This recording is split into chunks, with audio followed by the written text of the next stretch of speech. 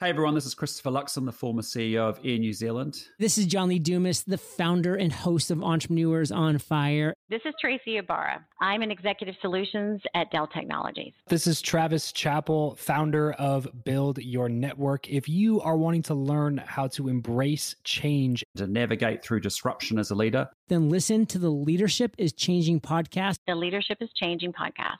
the Leadership is Changing podcast with my good friend, my very good friend, Dennis Giannoutsos. Welcome to Leadership is Changing. Each week, we and our guests provide information and insights through exploring leading change. This is taking your leadership to another level by finding the balance between executive excellence and personal well-being through stories that inspire real change.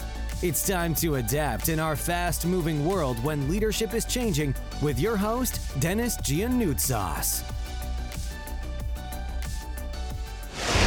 Well, my background in terms of leading Work the System was not on purpose. I think anyone you interview probably has a similar story of meandering to how they got where they got to. The quick thing is undergraduate degree is in architecture.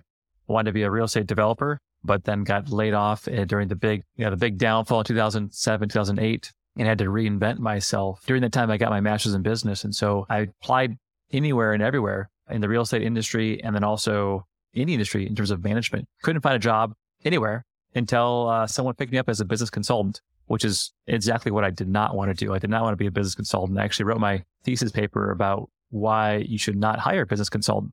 So my dad really didn't like them. My father-in-law really didn't like business consultants. And I had an overall distaste for the industry. So it wasn't definitely by choice, but starting off as a business consultant about 15 years ago, I just fell in love with the career path. I loved meeting with entrepreneurs, identifying the problems, and trying to come up with, what I call now systematic solutions that will scale. And that eventually led me to meet up with Sam Carpenter over 10 years ago.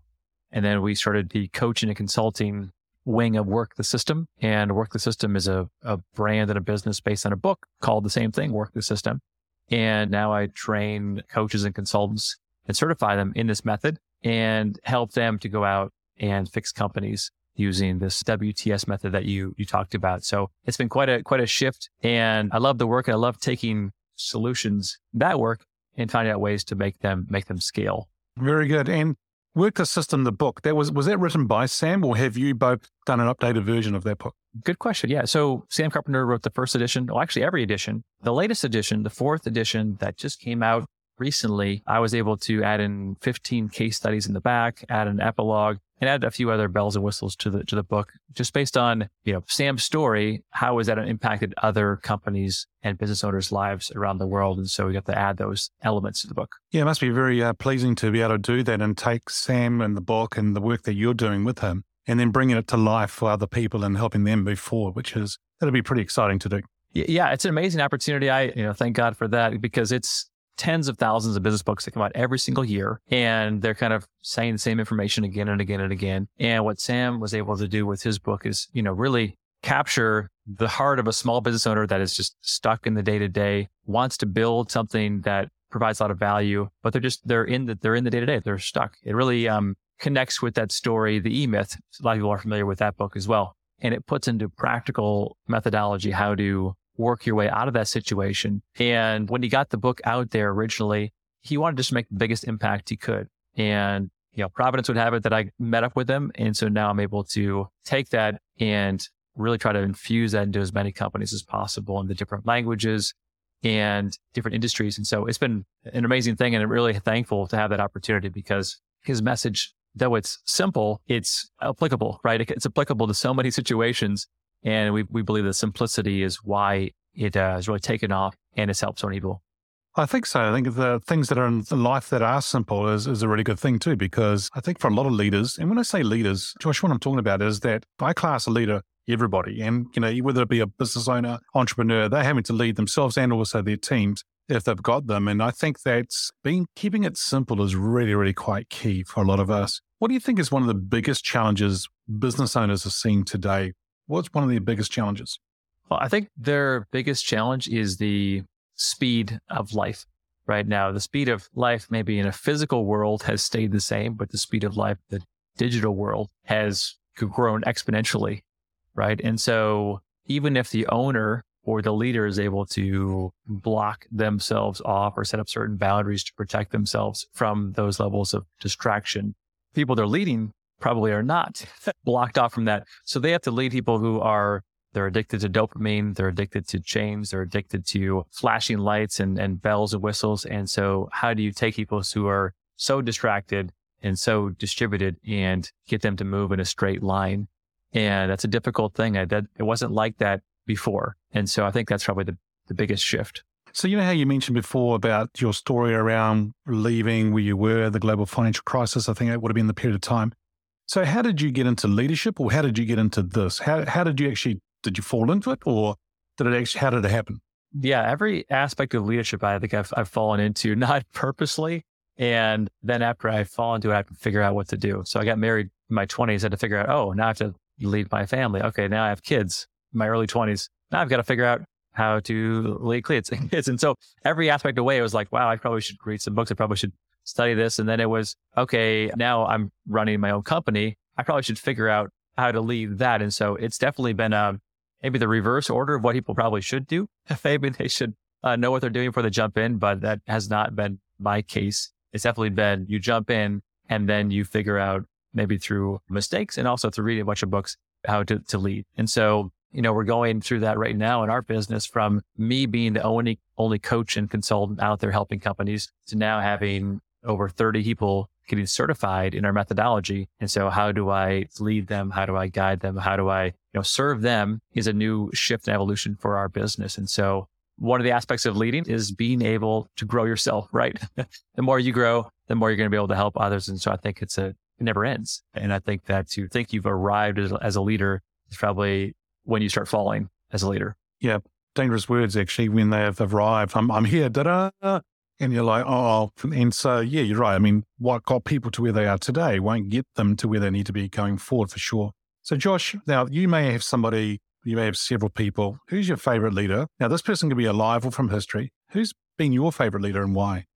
Yeah, I was thinking about this question before I got on, and there's a lot of great leaders all over the place. And I thought a little bit different about it. I was thinking of Paul the Apostle in the Bible, which maybe is not where people would go first. And I was thinking, okay, this guy had a message that it was very compelling, started off with 0 followers, and then was able to take everything that he learned and communicate it in a way where he wrote more of the New Testament than anyone else. So he's been able to transform and change with this message more people's lives than anyone else in the world. And it was being consistent. It was about documenting how to organize the expansion of this, the church, so to speak, because that's when it initially began. It was a clear message that was simple. It was a message that was compelling. It was consistent. He had to do it in a servant way. It required a lot of hard work, perseverance. I mean, you name it, it kind of fills up all of these leadership attributes that are timeless. A leader who really believes in the mission, a leader who's willing to sacrifice, a leader who's willing to be consistent with communication, who's been able to persevere hardships, in this case, shipwrecks, beatings, martyrdom. I mean, you name it. And I think that people, when they want to follow somebody, they want to know, is this person genuine? Do they believe what they say? And how much are they willing to sacrifice for this mission that they want me to follow them on? And I was thinking, well, this guy definitely exhibited all of these traits in a very consistent way. And, I guess the best-selling book in the world, for instance, definitely has the majority, a significant portion of his writings in it, which, if you tie it back to working system, is a big thing that we believe is that if leaders want to expand their influence or whatever the positive contribution they make in the world, they're not going to be able to do it through just pure hard work or just talking one-to-one. They have to find ways to scale that. And communication has changed and it's become more complex. There's certainly lots of ways to do that. But one of the key ways, even 2,000 years ago, was to put it in writing, to put it in writing so that you can distribute the message and you'll have a lot better chance of making people consistently follow it than just try to be all places at once. That's how you burn yourself out. Yeah, sure. Look, I was born in Fiji Islands. I've been raised in New Zealand. So I guess, going back when I was a wee lad, very keen sportsman, played a lot of rugby at school and at club level, and then really hustled my way into an unpaid biomedical engineering internship whilst I was completing my last year of my degree. That was really my breakthrough into the healthcare industry. So I've been very fortunate, worked with some really leading class, world-class medical device and healthcare companies over the last 20 years. Married to my beautiful wife. She really doubles as a sounding board and a life coach to me a lot of the time. And together we've raised our beautiful little girl, Shaya, who's 10 years old. So she's a special needs child born with a very rare genetic syndrome. But, we always made a promise to ourselves, despite, a lot of the challenges that she goes through. Wife and I always promised that, we'd do our absolute best. And that's what really drives me every day. So, I live by this motto to do something every day to better healthcare for the most vulnerable. Oh, very cool. That's a nice way of putting it. Thank you for sharing that. Nick, how did you get into leadership? Yeah, I was very fortunate. I started managing when I was very young, in my early 20s. In fact, when I was a biomedical engineering manager. And I had a role where I was really doing a lot more than what the role was. So I really started to lobby and win hospital contracts and looking at building relationships, networking, sort of establish myself as an authority in that space. And what happened at that sort of phase, it caught the eye of one of our competitors who was a little bit smaller, but they were climbing and becoming bigger. So instead of fighting me, they decided to approach me and offer me a new opportunity. So it was a pure play sales and business leadership role with focus to scale their business, manage and upskill his staff and introduce new verticals. So I took on the new role, delivered the results pretty quickly, and more importantly, helped me realize what my calling was. And I guess the rest is history. So what is your calling? I think where I sort of find myself, and a lot of the time there's a buzzword that gets thrown around at the moment, entrepreneur. So it's different from an entrepreneur, where the entrepreneur really has the skin in the game. They co-found a lot of the businesses, whereas the entrepreneur is really the same sort of mindset, but they obviously haven't developed the company, but they run the business like it's their own. And I think that's where I sort of come in, and the skill set that I bring, I can jump into most of the businesses, particularly in healthcare, quickly assess, what's going on, and then look at different verticals, different opportunities within the business to build out that scope and look at greener fields. Yeah, excellent. That's a really great skill to be able to go and do that, right? And look at organizations. So tell me something, when you say about the entrepreneurship side of things, entrepreneur rather than entrepreneur, and you said it's almost like running your own business, even though it's not your own business. It's, I think for me, it sounds like to me that it's about somebody who's taking care of the business. And I don't know about you, Nick, but I've seen a lot of organizations spend dollars, leaders have spent dollars, and it's not their money, but they've gone and wasted money. Is that what you're talking about? Is that what you mean? Absolutely. I think, the way I sort of classify leaders, they're two prongs. So two buckets. There's ones that are called short-term leaders.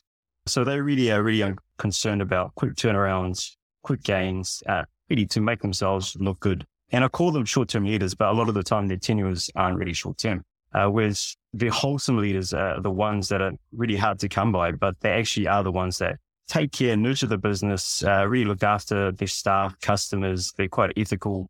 And I guess their point of view is really, it's long-term, and they're obsessed with making sure that they can retain the talent and the company and continue it in the right trajectory. So did you say short-term and wholesome?